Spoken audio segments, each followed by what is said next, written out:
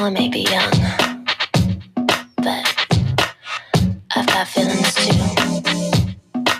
And I need to do what I feel like doing. So let me go and just listen. All you people look at me like I'm a little girl. Well, did you ever think it'd be okay for me to step into this world? Always saying, little girl, don't step into the club. Well, I'm just trying to find out why, 'cause dancing's what I love. Yeah. Get it, get it, get it, get it. Get it, get it, get it, get it. I know I may come off white, may come off shy, but I feel like talking, feel like dancing when I see this guy. What's practical, what's logical, what the hell, who cares? All I know is I'm so happy when you're dancing there. I'm a slave for you. I cannot hold it, I cannot control it. I'm a slave. That was Britney Spears' 2001 single, I'm a Slave for You. And on this episode of the Anomalous Podcast, we will be listening to women in pop music and examining gender, femininity, and capitalism in all of their contradictory sheen. That track by Miss Britney Spears is, I decided to open this podcast with that track for the slave metaphor. In 2001, I was a preteen. I did not really think much of this song being at all salacious. I was like, I'm dancing in a club. She's older than me. She's allowed to do what she wants to do. As a on this idea of women themselves, or women sexuality to empower themselves. And I've grown up. I've become a little more critical of women, of that, again, that contradiction, or that kind of, there's a question of, is it empowerment or is it objectification? Is it agency or is it the male gaze? And I think that's always a thing that, especially with Britney Spears, because she was so young when she was at her most famous, and she was a teenager when she became famous, that I think those questions being raised is very much, some people probably take those questions. Don't. I be before I'm a slave for you now. And the conspiracyist in me, because there is one, takes it to mean symbolically, I'm a slave for you. I'm a slave for the music industry. I'm a slave for the media. I'm a slave for the male gaze. I'm a slave for capitalism and commercialism. And if we look at the lyrics for the song, I find them, when I was 13, I was like, whatever. But now I'm like, oh my gosh, it's this baby and she's singing like this. Oh gosh. Hella old now. Here are the lyrics. All you people look at me like I'm a little girl. Well, did you ever think it'd be okay for me to step into this world? Always, little girl, don't step into the club. Well, I'm just trying to find out why, 'cause dancing's what I love. Now watch me. And it goes on, get it, get it, get it, get it. Oh, get it, get it, get it, get it. Whoa. Do you like it? Get it, get it, get it, get it. This feels good.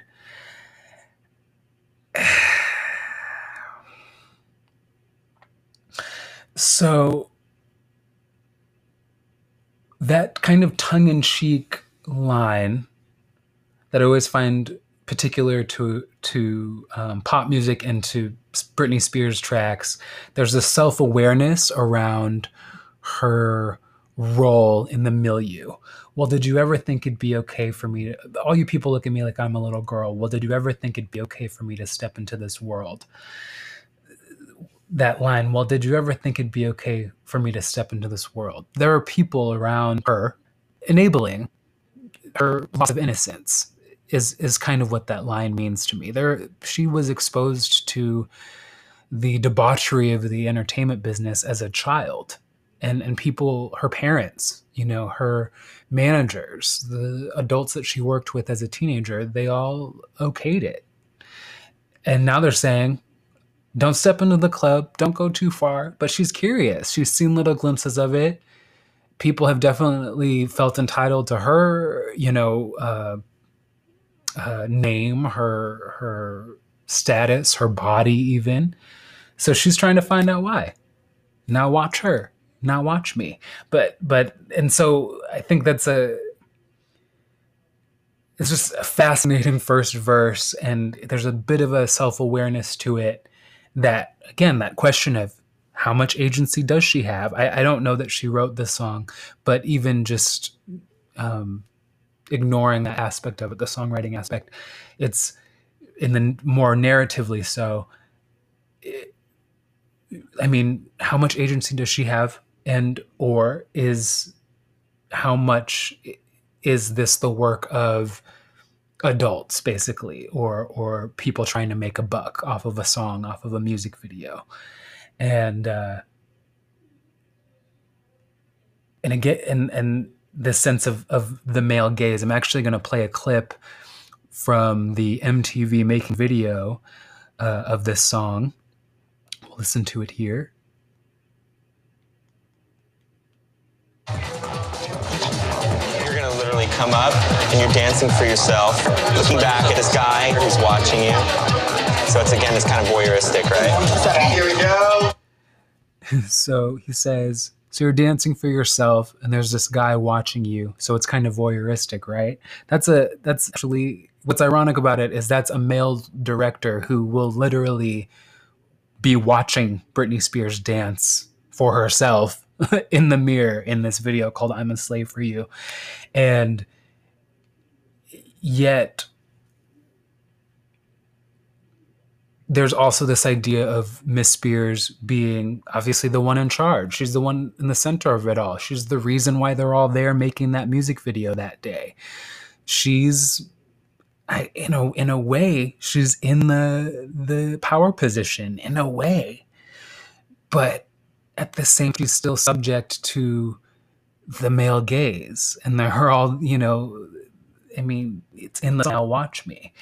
And I think it's kind of eerie how metaphorical it is, and yet how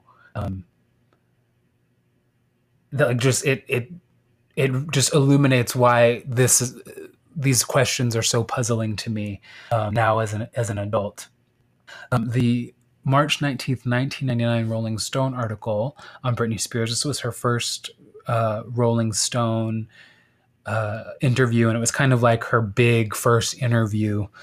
It starts with, it's written by a man named Steven. It starts with, Britney Spears extends a honeyed thigh across the length of the sofa, keeping one foot on the floor. Her blonde streaked hair is piled high, exposing 2 little diamond earrings on each earlobe. Her face is fully made up, down to carefully applied lip liner. The baby fat logo of Spears' pink t-shirt is distended by her ample chest and her silky white shorts. That's the male gaze. That's a male writer basically, verbally explaining his gaze onto this young woman. And the article is paywalled now, but I read it before, and it goes on to even say that Miss Spears, all of the kind of different ideas for the photos, her with her dolls, wearing a midriff shirt and short shorts, her with the Teletubby, these were all her ideas. And it makes me wonder how much she had, being someone who grew up in the entertainment industry, how much she had internalized the expectations of femininity, and how you can call them, how you can call it agency, because she's saying, yeah, let's do this, but she's also 17 or 16, and she's also just trying to, be famous, and she's probably even gotten validation for, I'm making an assumption at this point, but she's gotten, as a teenager, I can just imagine having something like that enforced, your sexuality or the way you look, your beauty, your clothing, your revealing clothing being validated for you and wanting to live up to that. That's where you're getting acceptance. And this placing this idea of agency on a teenager is something that our society right now is very critical of. And Britney Spears is quite the cautionary tale due to her trajectory, in hindsight now. And as we've seen, I'm not going to get into the current issues facing Britney, but I do think there's a reason why these issues are being brought up now. I think Britney's, like, everything that's happened to Britney Spears, like, that's a reason we should all be talking about sexualizing minors or objectifying women, or the role strain of capitalism, of even, I'm a slave for you. I even think of, like, wage laborers. I think of, as a staunch anarchist, I think of a slave being the minimum wage worker, the blue collar worker, the food industry worker. Like, those are the slaves. But even celebrities, like, even someone with beauty and talent and fame and money can't escape the throes of capitalism, and I mean, gosh, has anyone suffered as publicly in terms of capitalism as much as Britney Spears has? I don't really know. The Camille Pagina article on Hugh Hefner's legacy I found relevant to this topic of Britney Spears. This article, the pro-sex feminist, cultural critic, and author, tells THR why Hef's art of seduction is needed today and how Gloria Steinem is not a role model for young women. So, with the death of Playboy founder Hugh Hefner on September 27th, cultural historian and contrarian feminist Camille Paglia spoke to The Hollywood Reporter in an exclusive interview on topics ranging from what Hef's choice of the bunny costume revealed about him to the current dreary state of relationships between the sexes.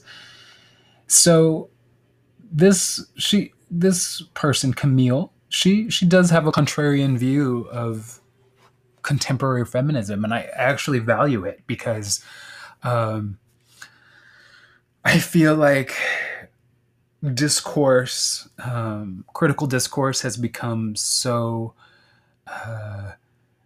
it's become such an echo chamber, and I value divergent viewpoints in order to, I guess, think more or to be more critical.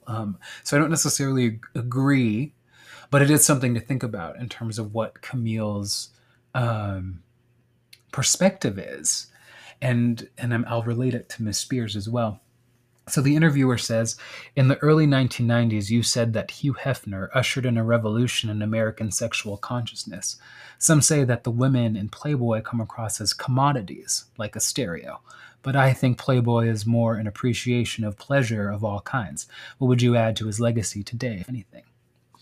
And Camille replies, I would hope that people could see the positives in the Playboy sexual landscape, the foregrounding of pleasure and fun and humor. Sex is not a tragedy, it's a comedy. So this Camille, Miss Paglia, is saying that sex doesn't have to be so condemned. It doesn't have to be so problematized. It doesn't have to be just this... It doesn't have to be such an issue. Sex is sex. It's fun. It's supposed to be fun. And I think that's where... And again, it's like, well, if we look at it that way, like, does that excuse sexualizing minors? Like, I don't think it does, but it is kind of like, if sex is supposed to be fun and not a tragedy, and there's a young girl who wants to explore her sexuality for the public as a pop star through art and music, I mean, is that I find it to be a problem, but I think that there is something to say to that perspective. And I don't know that this person is talking about the sexualization of minors, but I think it's everything is so critiqued now, and including Hugh Hefner, including the legacy of Playboy, its objectification of women and Playboy bunnies and all of this. And this person's saying, like, it doesn't have to be so serious, y'all. It can be fun. And this article was written or published after the election, so they, or the 2016 presidential election, so they do talk about Trump. Camille says, I instantly recognized and understood in Trump because I'd always been an admirer of Hefner's sexual cosmos. I can certainly see how retrograde and nostalgic it is, but at the same time, I maintain that even in the photos that the New York Times posted in trying to convict Trump of sexism, you can feel leaping from these pictures the intense sizzle of sexual polarization, and that long ago time when men were men and women were women. So this person maybe enforces certain gender roles and maybe is less critical of relationships or kind of femininity's relationship to sexuality in terms of being objectified. She goes on to say, the unhappy truth is that the more the sexes have blended, the less each sex is interested in the other. So we're now in a period of sexual boredom and inertia. With the sexes so bored with each other, all that's left are these feminist witch hunts. And that's where the energy is. And meanwhile, men are shrinking. I see men turning away from women and simply being content with the world of fantasy because women have become too thin-skinned, resentful, and high maintenance. And American women don't seem to know what they want any longer. So this, and she goes on to kind of have a heteronormative, naturalist, biological, essentialist perspective of things. Gender relations are about procreation and reproduction of the species, et cetera, et cetera. That's an interesting way to put it. I can't necessarily I don't want to completely disagree because I do value what she's saying, but I think it's up for critique. She goes on to say, women's sexual responses are notoriously slower than men's. Truly sophisticated seducers knew that women have to be courted and that women love an ambiance, setting a stage. So that's kind of interesting when thinking of someone like a performer, Britney Spears, for example. And she goes on to say, today, alas, too many young women feel they have to provide quick sex or they'll lose social status. So there's that problematization of it too. Where does that come from? Why do young women feel that way about quick sex? Like, what influence did they have? I'm not blaming Britney Spears by any means. I'm more including her in that, relating sex to social status, that is. And Camille goes on, today's hookup culture, which is the ultimate product of my generation's sexual revolution, seems markedly disillusioning in how it's reduced sex to male needs, to the general male desire for wham bam thank you ma'am efficiency, with no commitment afterwards. We're in a period of great sexual confusion and rancor right now. The sexes are very wary of each other. There's no pressure on men to marry because they can get sex very easily in other ways. She goes on to cite pornography, and PC culture, which is very interesting. I mean, because she's found ways to validate her perspective. But if feminism means anything, it should be encouraging young women to take control of every aspect of their sex lives, including their own impulses, conflicts, and disappointments. That's what's tragic about all this. Young women don't seem to realize that in demanding adult inquiry into their sex lives, they are forfeiting their own freedom and agency. Young women are being taught that men have all the power and have used it throughout history to oppress women. Women don't seem to realize how much power they have to crush men. Strong women have always known how to control men. So, in this Britney Spears example, I do wonder, again, it's so weird. It's so bizarre to me, and I actually think about this beyond podcasting and before Free Britney or anything like that. Like, this idea of, so is Britney Spears in the way that she was able to kind of claim center stage and become this influential, powerful being based off of her sexuality, is that empowering, excuse me, or is that reductive? Is that just being objectified and sexualized and playing into the expectations of gender and performing for the male gaze and trying to fulfill some male fantasy? It's such a strange question to me, because it seems like I guess the answer is both, but where is the line really drawn?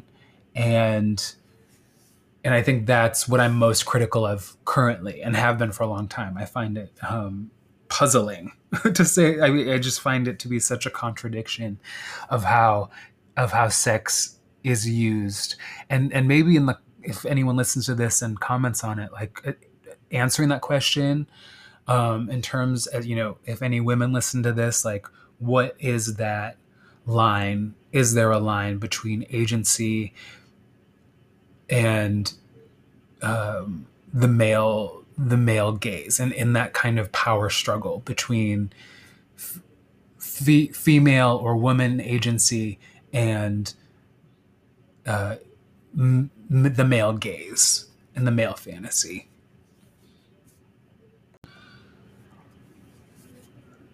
One article is actually from 2015. It's called "Sorry, We're Not Buying Britney Spears as a Feminist Icon." This writer quotes a few others who called themselves Britney Spears scholars. This writer says, "We love strong, independent women of all stripes, but their argument for Britney as a feminist role model seems a little flawed. They note the singer's rise to fame, how her raunchy teen act was a statement of power and control. Quotes, she's really played off of this virginal sexual thing as something that's carried on through her career, and as something she's profited off of in a feminist way," Goldberg said. "Her decision to shave her head? This is her divorcing herself from her public image," Goldberg says. "It's her being like, fuck what you think. I'm going to shave off all my fucking hair, and I'm not going to be a sex symbol to you guys anymore." Feminism seems to be a word people toss around these days to describe anything a woman does, it seems, including breathing on her own. That's the writer. Britney Spears is an entertainer, but feminist icon? We're not so sure. We're not buying the argument that her virginal sexual act was as feminist as it was appealing to the troubling male fantasy, who exhibits as much of an aggressive sexual appetite as she does naivete. Sounds like a creepy, mouth-breathing men's rights activist's dream rather than a feminist statement. I butchered that sentence. Cosmopolitan magazine points out that Britney Spears' father to this day is in control of her money due to a court-ordered conservatorship. Pretty sure an independent woman is supposed to be in control of her own finances. Also, Britney Spears' infamous head-shaving incident seems as if it was more of a cry for help from the ravages of fame as opposed to a feminist statement. She was clearly unstable during that time, and one can argue that Spears' over-sexualized image, controlled by an entire team of people, is part of the reason why she lashed out. That's another thing. So many people have opinions on this woman now. She's a woman. Grown woman, and at the time, at the height of her fame, one could say she was a young woman, and we'll never really know the truth. Like, we have all of our ideas. People, some through that and saw it kind of secondhand. Some of us are younger and more aware of it now, so we're kind of seeing it through a historical lens. But we'll never really know. And again, that brings up this idea of, does Britney Spears have any agency in how her narrative is framed? It's bizarre, and it's a little sad, and it's a little eerie, and it's one of the reasons I think there's such a movement around her, around this person now. And maybe one day we, the viewers, the audiences, the voyeurs, will get to hear her side of the story. And I don't know what would happen in that case. I don't know what the circumstances would be to hear from her in a non-controlled manner. But I don't want to get too much into that. One article from Time magazine: "From Britney to Buffy, we're suddenly rethinking post-feminist pop culture, and nothing could be healthier." So this article kind of critiques third wave feminism, and as that was kind of the 90s, the 1990s and early aughts. Post-feminism, and to a lesser extent the relatively playful third wave, were a gift to the entertainment industry. For the first time in decades, Hollywood could, without looking retrograde, fill its frames with hot girls in tight clothes who lived to shop, primp, and have sex. The updated version differed from the Playboy playmates and housewives of the 50s in that its ideal femme also, figuratively, if not literally, kicked ass. As attractive to women as it was titillating to men, this image sold product. Romance novels were rebranded as chick lit. We got the high-achieving, materialistic women warriors of Sex and the City and Ally McBeal. Teen fare like Buffy, Mean Girls, and Bring It On offered a junior version of the same, cutthroat high school girls for whom short skirts and lipstick were weapons of war. In music, the explicitly feminist acts that ruled the early 90s, from Salt and Pepper, Spice Girls, Britney, Christina Aguilera, Jessica Simpson, Beyonce's breakout group Destiny's Child, and a raft of other beautiful young singers who existed at the intersection of strength and sex appeal. A lot of these stories and personalities were fun. Many served as talismans for female fans in a sexist society, but the public response to them was confusing and incoherent. Did we look up to these women because they were powerful and confident, or because they were pretty and rich, or both? Was it okay that these women were contorting themselves physically and otherwise to emulate these new quasi-feminist icons? And why did we respond with such schadenfreude? What a word. When very young, very famous women like Spears, Amy Winehouse, or Lindsay Lohan revealed themselves under the constant glare of flashbulbs to be less than invincible. So that's pretty much asking the question that we've come to as a society around femininity. And my main question, do we look up to these women because they're powerful, or because they're emulating some standard set forth by, patriarchal forces? The article goes on: these questions are much older than the Framing Britney Spears documentary, the 2021 documentary that was released about Britney Spears' kind of history and current issues in the pop zeitgeist.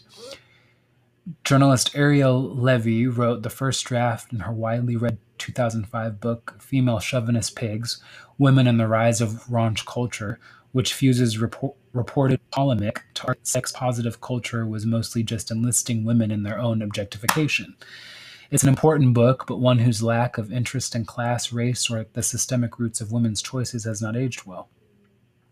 Feminist consciousness and the cultural conversation at large have shifted in the past 16 years. Social media has given marginalized voices a bigger platform, while intersectionality, the idea that all aspects of a person's identity combine to form a matrix of privileges and oppressions, has filtered down from academic discourse to the mainstream. Two turning points were Spears' breakdown in the late aughts and the death of Amy Winehouse in 2011. Tragedies that revealed how much damage years of surveillance, objectification, and ridicule could do to a young woman. Yikes. It's a very interesting article. I will, of course, be listing it as a reference. I do recommend reading it. So this is where we've come as a society, and obviously we can look at Britney Spears' whole trajectory, and I think she's like the case study for these questions that I'm asking and that these other articles are posing as well around femininity and agency and objectification and capitalism and sexuality.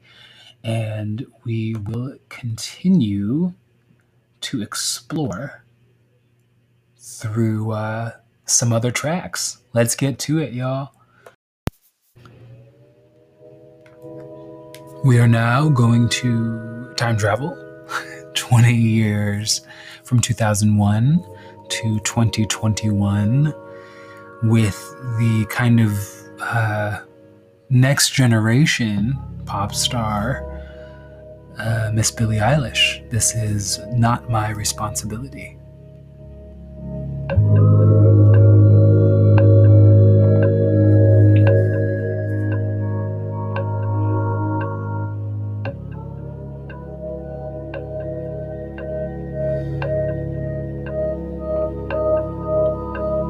Do you know me?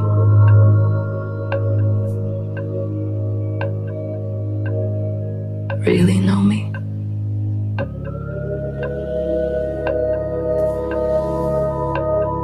You have opinions about my opinions.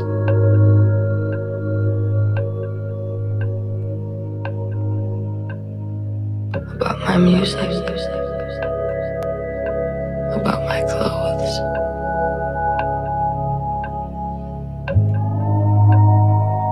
About my body.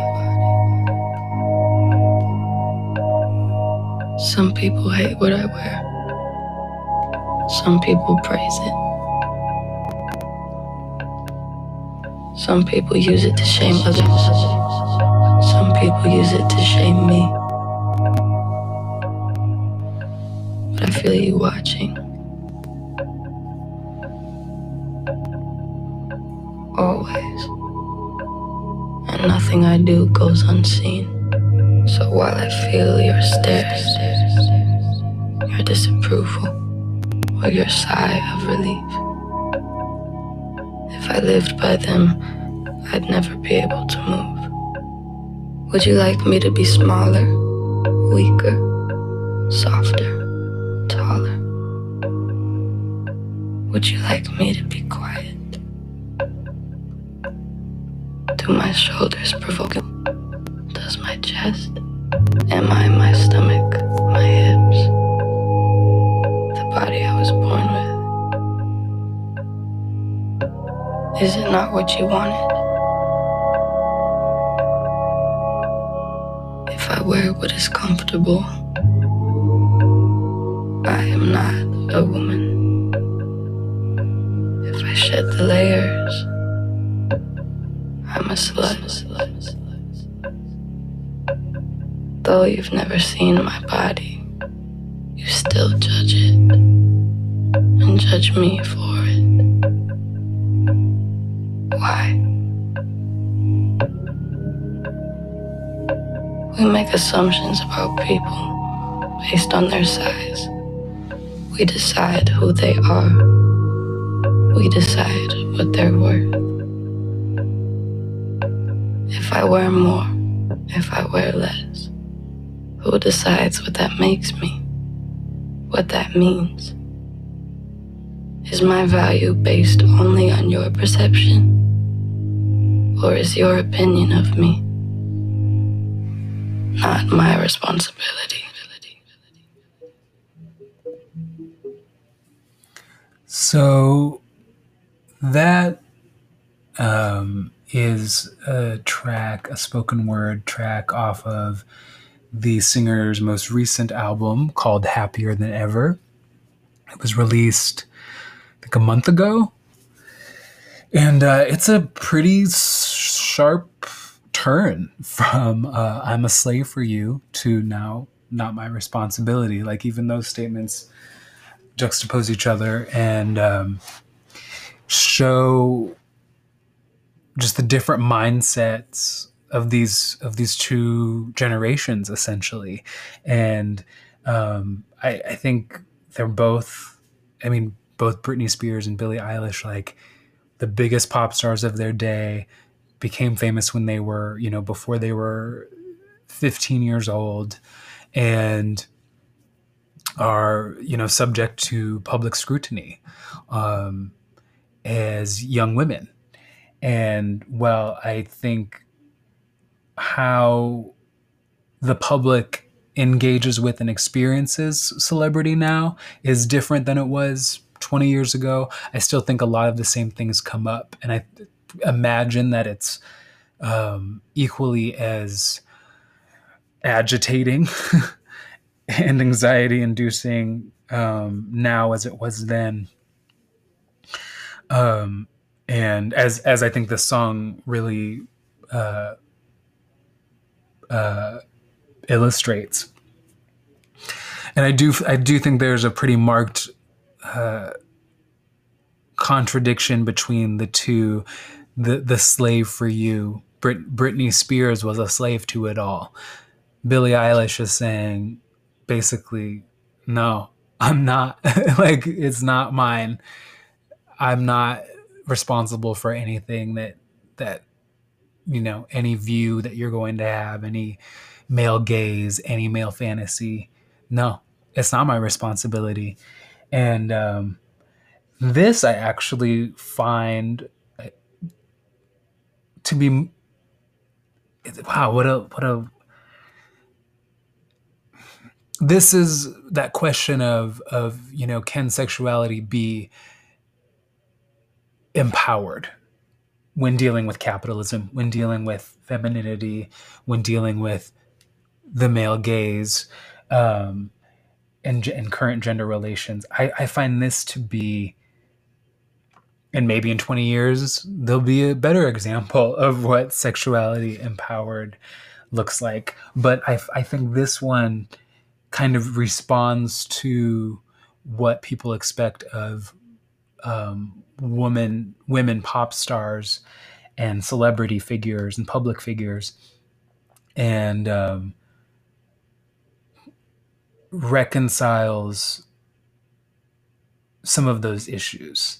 And Billie Eilish is known for kind of being anti a lot of things, you know, anti-sexy for one thing. And this song, you know, by her own choice, you know, she wears, or at least up to a certain point, wore like baggy clothes and dyed her hair like slime green and stuff like that. And yet, in her voice, to me, like as a listener, and I am a fan, there's something.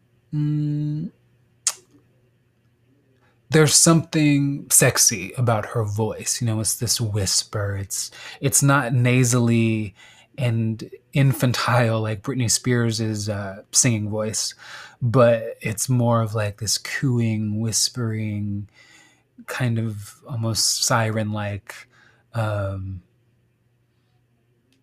know, alluring type singing voice.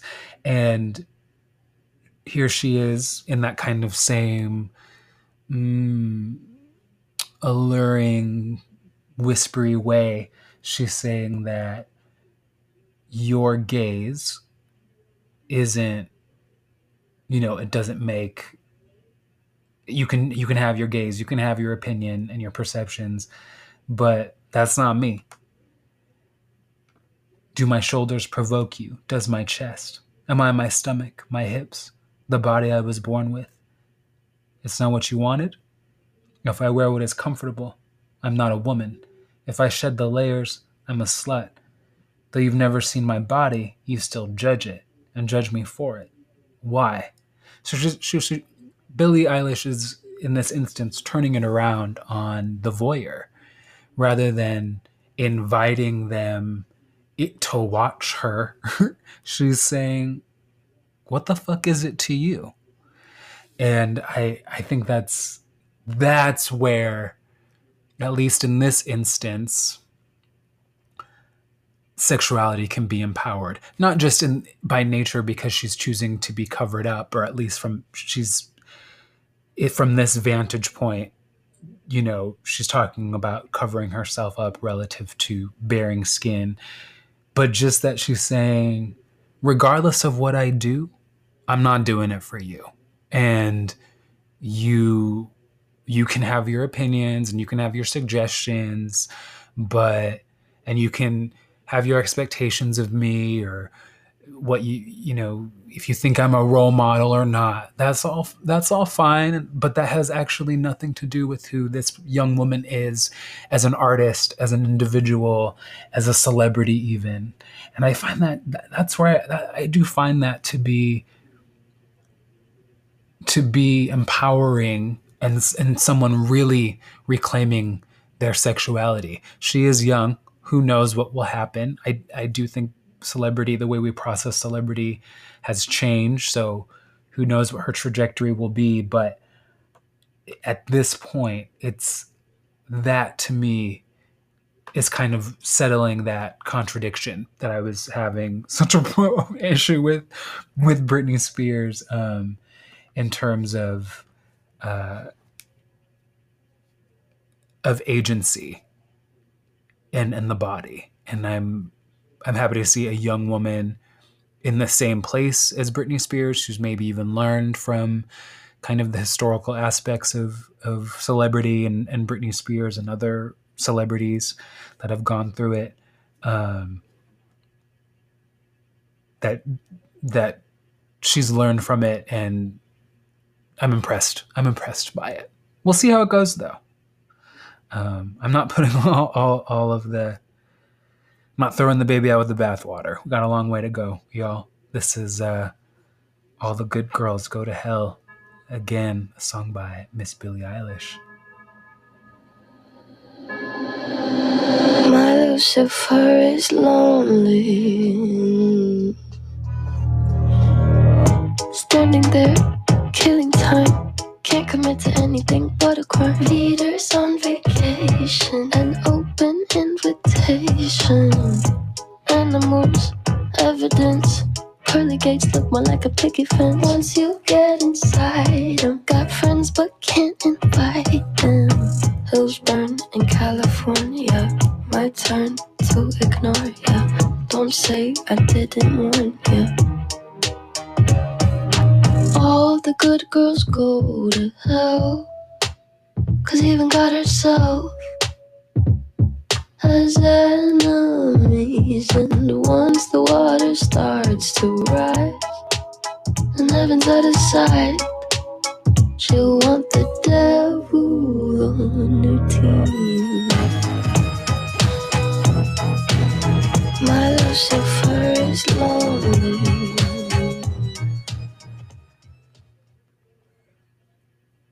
So apparently that song, the lyrics are about climate change, which is interesting. My own interpretation, without listening too much to the specifics of the lyrics, more just thinking of the title. Initially, I interpreted the song, at least the song's title, as kind of a reference to how to what I've spoken about so far, and women like Britney Spears, like Billie Eilish, Amy Winehouse, these people that are revered, these good girls, these people that are revered for their talent or their beauty or their virtue even, end up getting crucified by the public. And that was kind of my initial interpretation of it, and it actually kind of womanhood being misunderstood or being somewhat troublesome to mass consciousness is something I similarly found in the poem Her Kind by Anne Sexton. I'll be reading that now. I have gone out, a possessed witch, haunting the black air, braver at night, dreaming evil. I have done my hitch, over the plain houses, light by light. Lonely thing, 12-fingered, out of mind. A woman like that is not a woman quite. I have been her kind. I have found the warm caves in the woods, filled with the skillets, carvings, shelves, closets, silks, innumerable goods. Fixed the suppers for the worms and the elves, whining, rearranging, and disaligned. A woman like that is misunderstood. I am her kind. I have ridden in your cart, driver, waved my nude arms at villages going by, learning the last bright roots, survivor, where your flames still bite my thigh, and my ribs crack where your wheels wind. A woman like that is not ashamed to die. I have been her kind.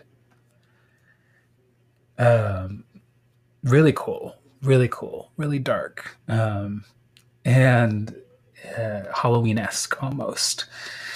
Chilly, autumnal. Those are adjectives that come to mind. I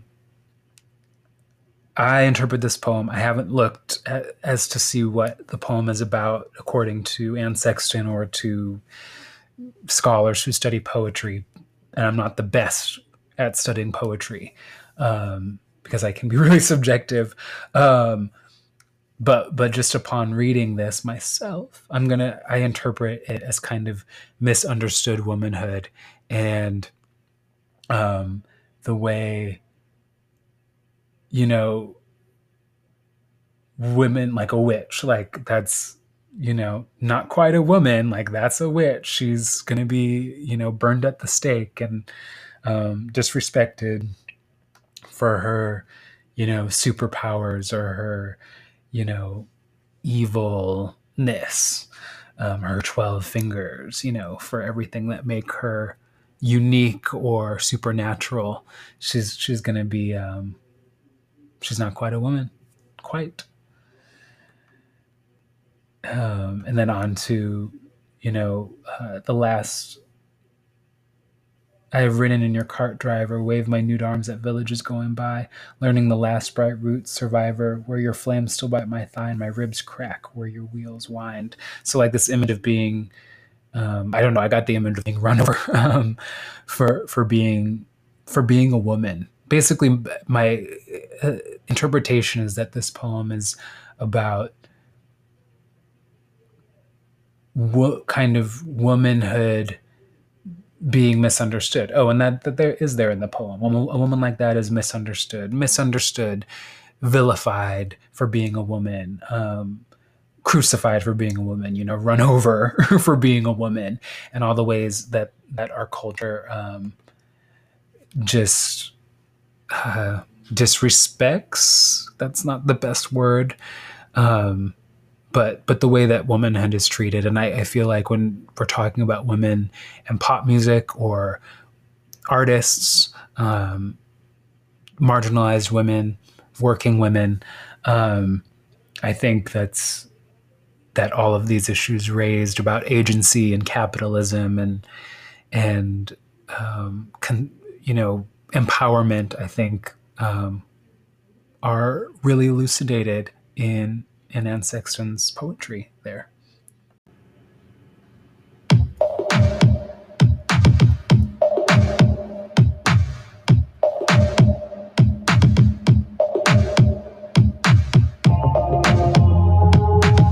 The green moment and away remain the California dream. Riding a unicorn through your valley, the free fantasy, the carefree that beginners love, the sugar don't live up. Sailing on a banana peel, your trophy star choking from the universe. Grab your purse, grab your love, pretty girl don't get stuck. You're aiming for the royal The track was Pretty Girls by the Swedish electronic music group Little Dragon off of their 2019 album No Boomer Rubber Band. From the lyric website Genius, Pretty Girl chronicles the life of the crime. The song admonishes the girl who looks through the world with big bright eyes. You magnify the universe is one of the lyrics. To avoid getting stuck in her new world, she lives in her small world of Starbucks coffee, protein shakes, dreams of being on TV, and living among the social elite. Many writers write tales of young girls moving to big cities in chase of the fast life. This song, no doubt, essentially tells girls she has the whole world as she waves about chasing a life while choosing material over responsibility. There's a use off of genius writing that. The lyrics, the song Pretty Girls is basically about chasing materialism, chasing superficial things, and seeing that through rose-colored glasses. And I relate to that as someone who, at one point in their life, definitely saw things. I'm going to call them now as being, more superficial or materialistic, and just thinking that these, whatever it was, some crazy things, certain clothing brands, or a certain, material object. I don't even want to embarrass myself. Would somehow show or be proof that I was doing well, or that I made it, or that I growing up, or that I was I don't know, popular or good.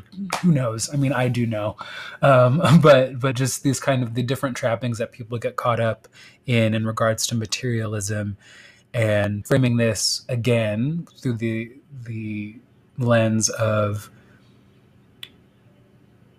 femininity. And I don't think materialism is strictly a feminine issue by any means, but I do think it's definitely a capitalist issue, and how this song does it through the different images that it offers is pretty evocative. I love that word, apparently.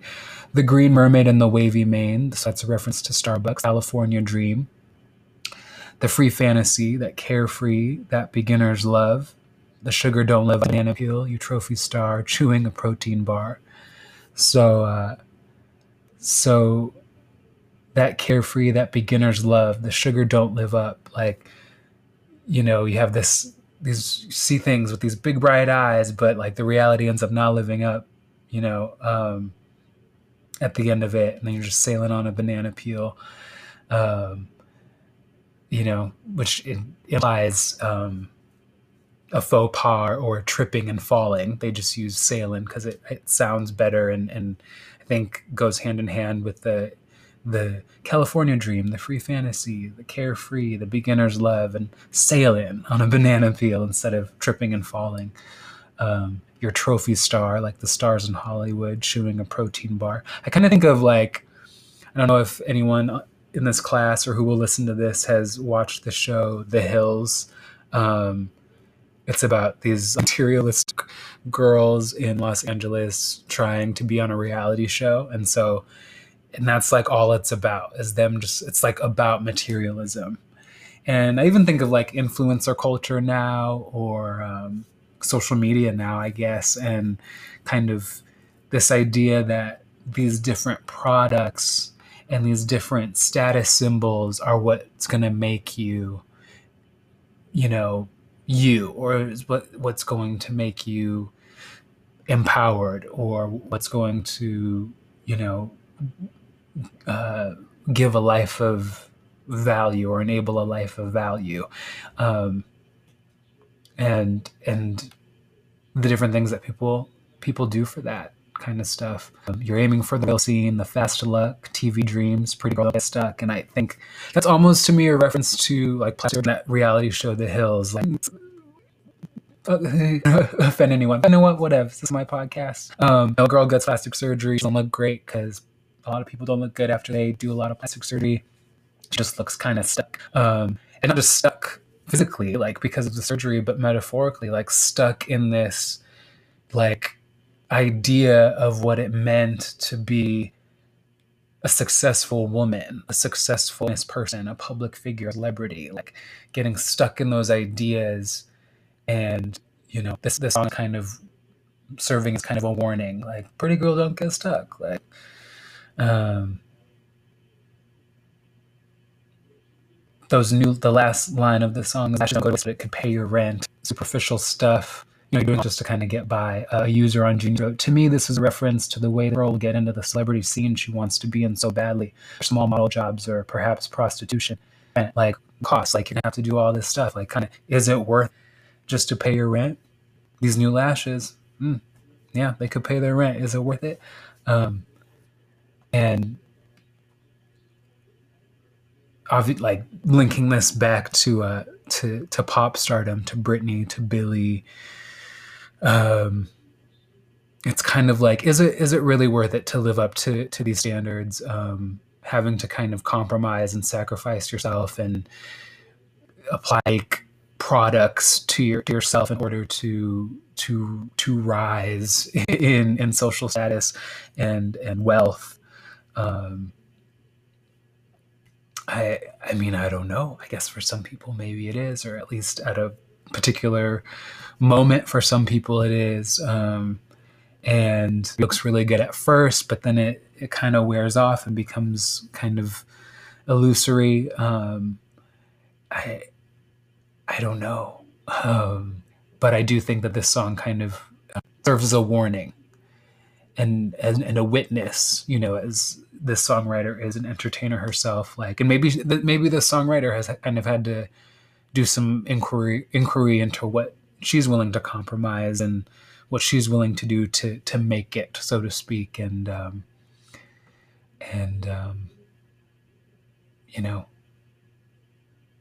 what sacrifices are worth it? Don't get stuck. Just be you. Just be real. Pretty girl, you're pretty. Don't get stuck. My anaconda don't. My anaconda don't. My anaconda don't want none unless you got buns, hun. Boy toy named Troy used to live in Detroit. Big money. He was getting some coins. Went with the shootouts with the Lord, but lived in a palace. Bought me Alexander McQueen. He was keeping me stylish. Now that's real. One in my purse came just to kill. Who wanna go first? I had him pushing daffodil. High as hell, I got them thirsty. I can feel. I'm on some dumb shit. By the way, what he say? He can tell I ain't missing no meals. Come through and check him in my automobile. Let him eat it with his grills. He keep telling me to chill. He keep telling me it's really love my sex appeal. He said he don't like I'm bony. He wants something he can grab. So I pulled up in the jacket and I hit with that like dun dun dun dun dun dun dun. My anaconda don't. My anaconda don't want none unless you got buns, hun. Oh my gosh, look at her butt. Oh my gosh, look at her butt. Oh my gosh, look at her butt. Look at her butt. This dude named Michael used to ride motorcycles. It's bigger than a tower. I ain't gonna real country and to let me play with his rifle. Cookie put it to sleep. I let him hit it cause he hang in the salad like his name Romaine. And when we done, I make him bone. I'm on some dumb shit. By the way, what he say? He can tell I ain't missing no meals. Come back, I'm in my automobile. Let him eat it with his grills. He keep telling me to chill. He keep telling me it's real that he love my sex appeal. The hand component, he wants something he grabs. So I pulled up in the Jag, made weather with the jab like dun dun dun dun dun dun dun. My anaconda don't. My anaconda don't want none unless you got buns, hun. Oh my gosh, look at her butt. Oh my gosh, look at her butt. Oh my gosh, look at her butt. Look at her butt. But you got much back. Little in the middle, but you got much back. Little in the middle, but back. Oh my god. Look at her My anaconda don't. My anaconda don't. My anaconda don't want none unless you got buns, hun. Don't. My anaconda don't. So that was Anaconda by Nicki Minaj. And speaking of getting stuck in regards to plastic surgery, no judgment, just pointing it out. I don't think she's ashamed of it, so it's all good. That track is basically about, very directly about Nicki Minaj's large rump, and begins with, that song samples Baby Got Back, which is all about the male gaze. I mean, that's how the song starts. It's two guys, or no, it actually starts with girls. It's actually, that song's actually maybe about the female gaze. But it ends up being rappers, rapping about how they love big butts and stuff like that, which is fair. Like, Tina from Bob's Burgers loves butts. Like, there's nothing wrong with loving butts. And I think that's why it's puzzling to me how, like, and again, Tina is a, like, pubescent kid talking about loving butts. Like, of course it's a cartoon. It's like, when is sex funny? When is sex empowered? When is it problematic and we need to watch ourselves and critique what's going on? And Nicki Minaj is definitely someone who is outspoken, who is shameless, so to speak, who's proud. And I mean, I love Nicki Minaj's voice. I love how she raps. I was impressed when this song came out. I find it, a little bombastic, as well. A little much. And looking back, I'm definitely like, girl, like, do we really need that? And a lot of people found Nicki Minaj, this was hype back in the day. This song and this video and Nicki Minaj at this time. So. People, it was that same thing, are you just, like, playing up, like, you're objectifying yourself, sure, but is it like, is that it? Is it empowering, or are you just playing into the expectation, of the male fantasy? And is there any empowerment in that, if that's the case? So I looked at an article that summed it up pretty nicely. And it's called My Anaconda Don't, a Black Feminist Analysis of Nicki Minaj, by a writer named Eliza Vigderman. And she kind of dissects what she calls myths around Nicki Minaj. The first myth is Nicki is only famous because of her big butt. And she quotes someone named Teresa Renee White. The public sexuality, explicit humiliation, and fascination of Minaj's black body reveals a close resemblance to that of Venus Hottentot. The 2011 hip-hop chart topper has been publicly acknowledged for her large buttocks than her rap talent. Unlike Venus Hottentot, however, so this is now the writer of the article. Unlike Venus Hottentot, however, Nicki's display of her sexuality is under her control and is not the direct result of colonization. While Hottentot was merely an object for the male gaze, Nicki shows off her body with pride, disrupting the Western idea that thin and blonde means beautiful.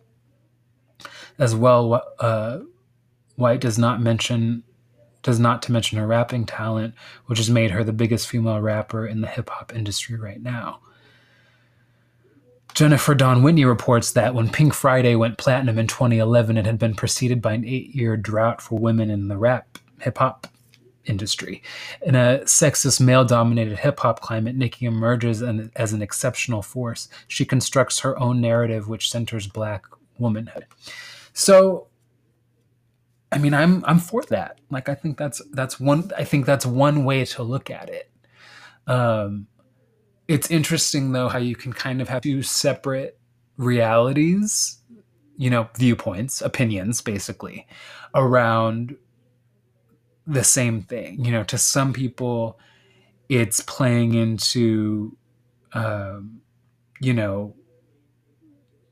being more of a sex symbol than a talented artist, and to playing that aspect up. To some people, it's, no, she's actually constructing her own narrative. And it's, I wonder, is there an answer? Is there one specific answer? Is it both? Is it everything? The second myth is Nikki is fake. By pretending to be Barbie, she upholds Western standards of beauty. Barbie can be seen as an object who is always signified instead of signifier. She exists as an object for little girls to project their fantasies onto. Black women similarly have a history of being signified with stereotypes such as Jezebel and Mammy. However, Whitney argues Minaj's brand of Barbie doll-like femininity both imitates and parodies the iconic doll, going beyond straightforward identification. By imitating a Western ideal of beauty, Nikki exaggerates and subverts Barbie. Rather, she deconstructs notions of white supremacy, Western beauty, and womanhood through a parody imitation of the iconic doll. See, and then, yeah, I guess that's one way to look at it. I almost am like, well, is that, how much of a reach is that, I suppose? How much do you have to kind of presuppose or kind of craft? Like, is that just a justification, I guess? Is that just rationalizing someone who is trying to be a pop star and so has to live up to all the expectations of what being a pop star is, being a woman pop star is? I really wonder, you can say it's this, but is it really that? That's, again, been my whole conundrum. This whole episode has been like, just because you're calling it agency and control, does that mean that it really is agency control? Agency and control. How wrapped up is it in just, plastic surgery and fucking excuse my French, materialism and, capitalism? I don't know. And I like Nikki, but I don't know. And I like the song too. I think it's funny. I think Anaconda is a funny song. Again, the whole sex can be comedic instead of tragic. Like, it doesn't have to be an issue. It can just be fun. Why can't it just be fun? Why does this Anaconda video have to be so scrutinized rather than just being fun? And why are we in a place in society, and I'm not saying it's a wrong place to be in society, but kind of, I see what got us here as a society to be in this place of critiquing objectification of women, sexualization of minors, materialism and capitalism, right down to the way we, put plastic into our bodies to fit some weird, bizarre beauty standard. Yeah, it's really fascinating to me, y'all. If you've made it this far, I commend you, because this is fascinating to me. I don't expect it to be fascinating to everybody. The third myth is the Anaconda video confirms stereotypes of Black female sexuality as excessive and destructive. Unlike some hip-hop videos in which females' bodies only exist for the male gaze, Minaj creates a female-dominated world where she both controls and enjoys her sexuality. Throughout the video, Minaj is shown in erotic situations with other women, subversive in an industry with few queer women of color. In the jungle of Anaconda, Minaj explores her sexuality free from the male gaze. There's even a kitchen scene where she's like, kind of like, she crushes a banana. So like the phallic symbol of the banana, she crushes it in her hands. And then the video ends with her giving Drake a lap dance, the rap singer, hip hop singer Drake, a lap dance. And this article, when she gives Drake a lap dance, she completely dominates him as he sits powerless to her fierce sexuality. Minaj demonstrates her body as powerful, a source of pride and eroticism, all on her own terms. Nicki Minaj, the article ends, Nicki Minaj exemplifies an imperfect feminism as she grapples with her multifaceted identity as a queer Black woman. By refusing to adhere to a single identity, Nicki refuses to be signified. See, that's an empowering way to look at the narrative. That, and I guess it is true. Like, is this all in how we frame things? I don't think there's a right or wrong, if you're going to be critical of the Anaconda music video, if you're going to applaud it. I don't think one or the other's right, and I've probably have both viewpoints and others throughout time since that video has been released. But I think that's an interesting way to look at it, as someone who's exploring kind of themselves as this multifaceted person, and the Anaconda video is just one manifestation of that exploration. And as far as pop music and art and individuality, I think that's all valid and kind of reason enough. I think that justifies it enough, honestly.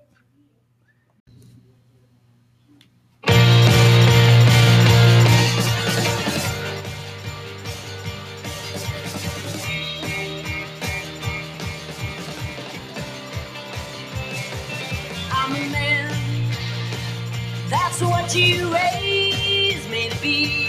I'm not in an identity crisis, this was planned. I'm a man, this innocent of mankind. It's what kind of animal I am. It's that simple.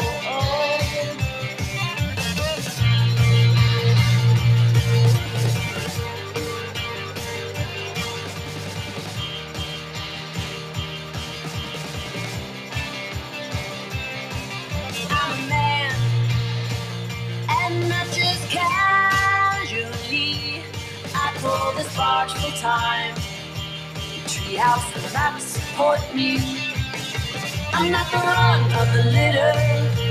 Fat fingered bullies with no match for me. I still taste them in my teeth. I'm a man.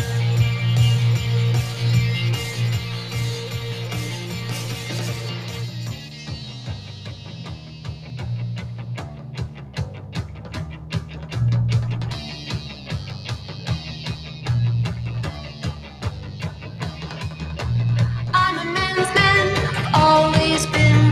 Make no mistake, I've invested in a woman's heart. Is the watermark for which I measure everything. Yes, right on. We're closing this podcast with a song called "Man." That was Nico Case off of the 2013 album "The Worst Things Get, the Harder I Fight, the Harder I Fight, the More I Love You." If you don't know Nico Case, you've got to. She's one of my favorite singer-songwriters, and this album is probably my favorite by hers. Her first two are really good as well. So ending here, Nico Case, incidentally, out of kind of everyone I've played tonight, maybe save for Little Dragon, kind of resides outside of celebrity. She is a famous singer-songwriter who's been around for a long time and has made a living off of music. So she's successful, but she's not really a celebrity. And she's able to kind of be a little bit, she doesn't have all of that to live up to, everything that celebrities have to live up to. And this is what she says about the song "Man" that we just heard. "I don't really think of myself specifically as a woman, I'm kind of a critter. I'm an animal. Everyone's an animal, and I find I'm much happier and well-balanced if I think of myself that way because, I'm a straight white female or whatever at the gynecologist, but the rest of the time, I feel pretty all over the place. I'm probably a little imbalanced in that if you were to look at a human creature as a kind of vase or something, my glass is a little bit more full of the man stuff than the woman stuff." So cool. I love the way she puts words together, even just in that quote. That was so rad. And yeah, I think some of the lyrics, "I'm a man, that's what you raised me to be. I'm not an identity crisis. This was planned. I'm a man as in a citizen of mankind. It's what kind of animal I am. It's that simple. I'm a man and not just casually. I pull this barge full time. The treehouse cannot support me." So it's cool. It's talk about empowerment. This whole podcast, I've been wondering about agency and empowerment and womanhood and music artists. And this specific music artist is able to kind of not reject her femininity, but claim manhood. And that's how, her own version of manhood. And that's where she finds empowerment, not in the necessarily, who knows, but necessarily like the materialism of womanhood or objectifying oneself to the male gaze or plastic surgery. And here we are. And I don't think she's more right or wrong than anyone else. I mean, some would say, I don't know. I feel like some people would be like, she's rejecting her womanhood. I mean, I kind of thought that for a second as well. But I think what she's saying is I think, again, this idea of playfulness around gender. Well, in this case, in gender, not just sex. And it's not an identity crisis. Like, this is just who she is. And she can still be a female, or she can still be seen as a woman, and that's cool. But as she says in the song, I'm a man, you'll have to deal with me. My proxy is mine. You'll deal with me directly. No one's, some user on Genius wrote, no one stands for case as a proxy, might be as a man, might typically for a woman. She stands for herself. You'll deal with me directly. I think all of these women that I've listened to tonight have obviously a certain amount of power. They've all contributed to the either artistic landscape or pop cultural landscape or musical landscape in their individual ways. And I think there's empowerment in that, regardless of their celebrity status or the kind of material they've been subjected to or that they've experienced or lived through. And I think I'm glad that this week I really kind of got to communicate the different questions that I have around this topic. I don't talk about these things a lot with other people, and to explore it through music was really cool. So if you've made it this far, again, I am very thankful to you. If you want to leave a comment, I would love to explore this topic more with you and ask questions, critique, get dirty, get deep. Have a good week. Thank you.